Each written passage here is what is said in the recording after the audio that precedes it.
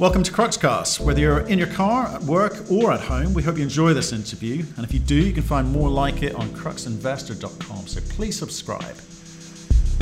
Caught up earlier today with Stephen Biggins, MD at Core Lithium, ASX-listed lithium developer. And if you want to hear our thoughts on that conversation, their plans for next year and the company itself, you can find that at cruxinvestor.com/club. You can also find detailed company reports in there, commentary from experts from around the world on a variety of commodities and companies. There are training videos on there to help you do your own diligence. There are summaries of other interviews that we've done, and there's a community of investors in there sharing their thoughts and ideas with each other in a nice, safe environment. Imagine a place with no trolling, abuse, or negative commentary. Do go and join them at cruxinvestor.com/club. Stephen, how are you doing, sir? Yeah, good. Thanks, Matthew. How are you? Not too bad, but I think you've had a good run of it since we last spoke about 6 weeks ago. Share price up 50%, not too shabby. Yeah, as I said, I think when we last spoke, I said the lithium price was about to rise, and it did. And lithium stocks have moved along with that. So it's been a really exciting time, and it's great to have the sun shining on us and the company. Yeah, well, after a few quiet years, so about three or so quiet years, I think I say it's not obviously you've done well, but I think across the board, lithium companies have seen a reaction in the marketplace. And what do you put that down to? Well, it's lithium prices increasing. That's the key fundamental. It's the thematic being proven that that EVs, electric vehicles, are going to be the way of moving people around in the future, and they're looking at the globe hitting new records of car sales for electric vehicles, China and Europe. Change of government in the US, all those things. The big Green Deal in the EU, all those things are sort of feeding into that strong thematic. And seriously, there are very few advanced lithium projects around the globe that are construction ready, or as construction ready as Core Lithium is with its finished lithium project. Yeah, and we've seen also a little bit of M&A activity. I mean, did you see the IGO story? Yeah, it's a seriously big deal. It's 1.9 billion. For a percentage in lithium mine in Western Australia, and I think it's a sign that the bigger miners, they need to be participating in the ESG thing, and that they need to be playing seriously in the clean energy metal sector. And there aren't that many high quality entry points into advanced lithium projects around the globe, and particularly into Australia. So we're talking about green bushes there, obviously. I think most people who are into lithium have heard of green bushes. What's that mean for Australian lithium generally, do you think? Well, I think it's a strong indicator of the appetite from both investors, so financial investors, but also strategic interests in the lithium sector. That it's not just investors that want to participate. The big miners need to participate in the sector. And from our perspective, we've been continuing to invest in our Finniss lithium project over the last 5 years to bring it to a point where it's near construction ready. We've got binding offtake, fully approved project from the government. Mining and engineering studies completed a definitive feasibility study. So we're ready to go when the market needs us.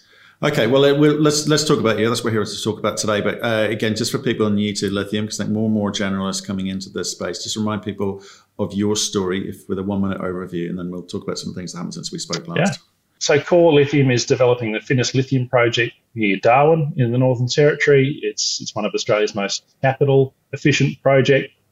So $85 million Australian startup capex to produce something like $160 million worth of revenue from producing 175,000 tonnes of high quality spodumene. It's not only one of the most capital efficient projects, it's got the best logistics chain to markets in Asia. The project's only located 25 kilometres away from port and from the infrastructure of the capital city of Darwin.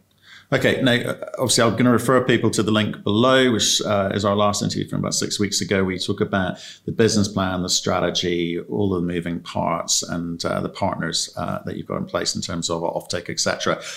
So we don't need to go over that. But what have you been doing since we last spoke? Yeah, so we've been drilling. We've been doing resource drilling on the project. We've had 3 rigs active over the last couple of months.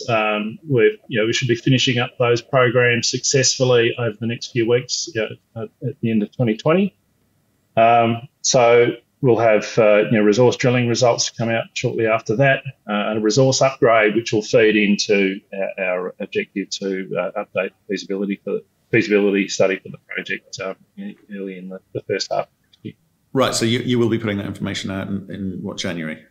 There'll be the results January, resource announcement shortly after that, and then I would expect that our feasibility study will come out in due course, with the objective that we're then using that as a launch pad to target project FID, so the final investment decision for the project towards the middle.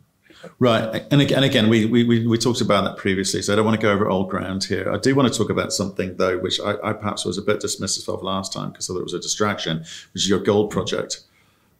What's been happening there? Yeah, it's pretty exciting stuff. We've been sort of flagging to the market that we, as a group of geologists and technical people, we really believe there was a substantial gold system at play. We delivered some pretty exciting early stage results, but I think the results that we released today from the Bino Gold Project are really substantial, and it's the best results to date to show that we've actually got a really large gold system at play. The guys have found something like 80 gold nuggets, so that's 80 gold nuggets over about 1.5 kilometres of strike length. Gold vein system. A gold and quartz vein system that's 150 metres wide. And with the resource drilling just finishing up on the lithium, I mean, this gold target's only about 3 or 4 kilometres away from our main lithium project. So, it's 10 minutes drive, really. So the resource drilling is just about to finish up. We'll put some holes into this gold prospect between now and Christmas, and I'm expecting some pretty exciting results for our shareholders. So what are you going to do? I mean, you're starting to build a picture there on the gold side. And we talked before, was it distraction, how much time, money and effort you're spending on it? But seeing what you're seeing, are you going to divert any more cash towards it? Well, I think it's certainly got upside for our shareholders. We're very much focused on delivering the Finniss lithium project. We've been dedicated as a company to that the last 5 years. We're not going to stop that. But we have something that's as obvious and as close to that where it's 10 minutes drive away for our geologists to actually do some work on the side, if you like. We'll add that value because we think there's some really exciting upside for our shareholders. But you haven't really, I know it's only been 6 weeks, but, again, the information is significantly more than we talked about last time. Do you look to monetize it? Do you bring in a JV partner? Because it's so close, you've got the skill sets to crack on yourselves. I mean, what's happening? Well, let's just see what those drill results come up with, Matthew, and then we'll decide where we're going. As I said, could be an exciting ride for shareholders. Yeah, it could be. It could be. Okay, so right, you're not going to give any more clues away there, but you're obviously delighted with how that's going. Talk to me about the Finniss project in the context of timing for next year. Remind me, what are the big moments we're looking for again? Yeah, so we've got drill results coming out in January. A resource upgrade shortly after that. I would suggest we're looking to target the release of the updated feasibility study towards the end of the first quarter, and really that's about preparing the project and the company to be targeting a final investment decision around the middle of 2021. Okay, fine. And then obviously the old financing conundrum, which again, you'll be able to solve once you've got the feasibility study out, I suspect. Yeah, I mean, on that, markets are open, markets are on. Access to equity capital is there. You've seen, equity markets raise hundreds of millions of dollars for lithium stocks, even in the last, recent few weeks. So, that's a real enthusiasm, if you like, for investors, both retail and institutional, and strategic. Now we're saying from the mining industry to get into the lithium sector whilst they can. Okay, and just a little one, a technical one here, in the sense that we noticed an ASX price query announcement. What was going on there? Anything untoward? Well, the share price is going up. It's going up aggressively. The company's share price is moving up on really high volumes as the investment markets recognise that there are very few high quality lithium plays to get exposed to, and Core Lithium is one of those. So that was our sort of response back to the ASX, is that there's a lot of interest in lithium stocks, and particularly in Core, because we're the most advanced new lithium project in Australia. Okay. Well, we just wanted to catch up. It's sort of end of year roundup in a way, and looking forward to next year. And obviously, we'd seen what happened with the share price, and we thought there must be something going on there. So I appreciate you taking the call. I look forward to speaking to you in the new year, when probably in Q1 at some point. It sounds like there's going to be a lot more news. Yeah, thanks, Matt. It's been an exciting year. There's a lot of news for Core to come in the future. A lot of interesting results, and I think 2021 is going to be a very big year. Thank you. Thank you for listening. If you've enjoyed the interview, why not subscribe to Cruxcast, or our website, cruxinvestor.com, and of course our YouTube channel, Crux Investor. Plus, you can catch us most days on Twitter and LinkedIn. We really love getting your feedback, so please keep it coming, and we'll speak to you again soon.